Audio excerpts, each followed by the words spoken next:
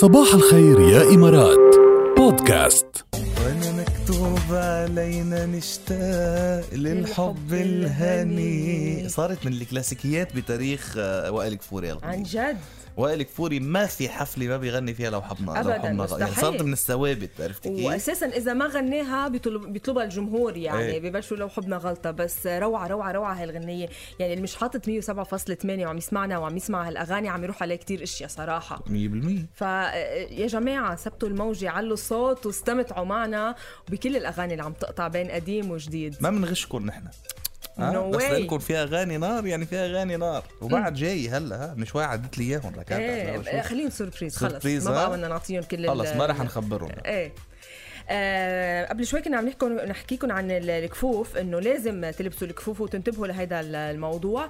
بس هلا بدي اخبركم هالخبريه انه اذا لبستوا الكفوف بقلب السوبر ماركت هيدا الشيء ما بيعني انه رح تنحموا من الكورونا. هيدا الشيء ما بيحميكم من كورونا.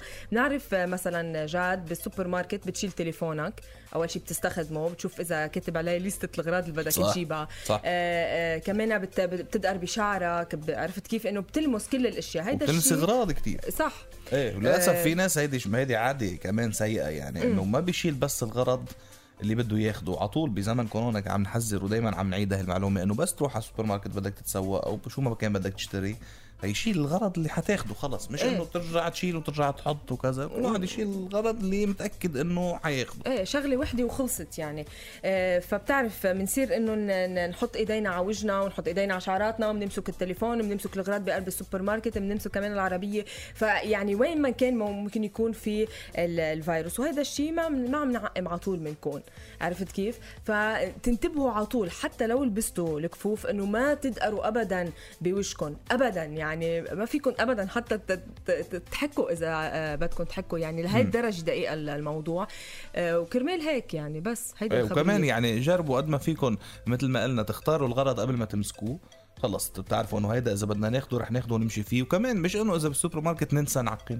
لا ما فينا انه بالسوبر ماركت بينسى حاله وبينسى يعقم وبيمسك اي شيء وبحط ايده وين مكانه وكذا وخلص بينسى التعقيم. لا يخلص شوبينج بقى بيكون شو اذا في فيروس يا وزعوا يا لقطوا يعني 100%. فانتبهوا قد ما فيكم يا جماعه. واصلا السوبر ماركت هلا عم تعمل يعني اوقات محدده بعتقد يعني مش انه فيك تضلك 4-5 ساعات عم تتسوق صح يعني. وبلس انه في كتير تعقيم وكمامات عم تتوزع يعني ماخذين الاحتياطات. بس نحن كمان علينا مسؤوليه.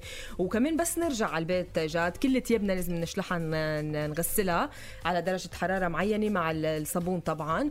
وكل شيء كنا عم نستعمله برات البيت لازم نعقمه يعني ان كان الموبايل تبعنا، مفاتيحنا، مسكات البواب مطرح ما نوصل على البيت يعني مسكه الباب.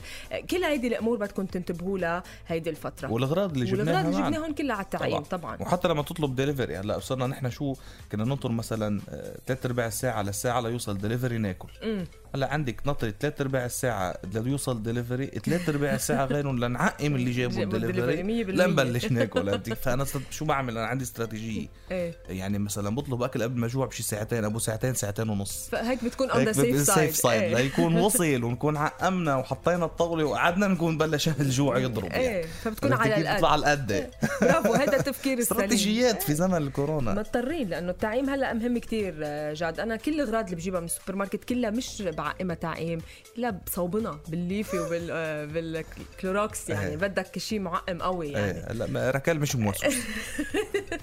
خبركم هي بتقول عن حالها انه قبل كانت موسوسه هلا عادي. انا قبل كورونا كنت بنظف الاغراض. كيف هلا؟ هلا بجيب ماشين تعقيم على البيت. جبتي ماشين؟ لا بدي اجيب عم شوف وين عم تشوفي عم تفتش بس شو لما تجيبيها عقميا طبعا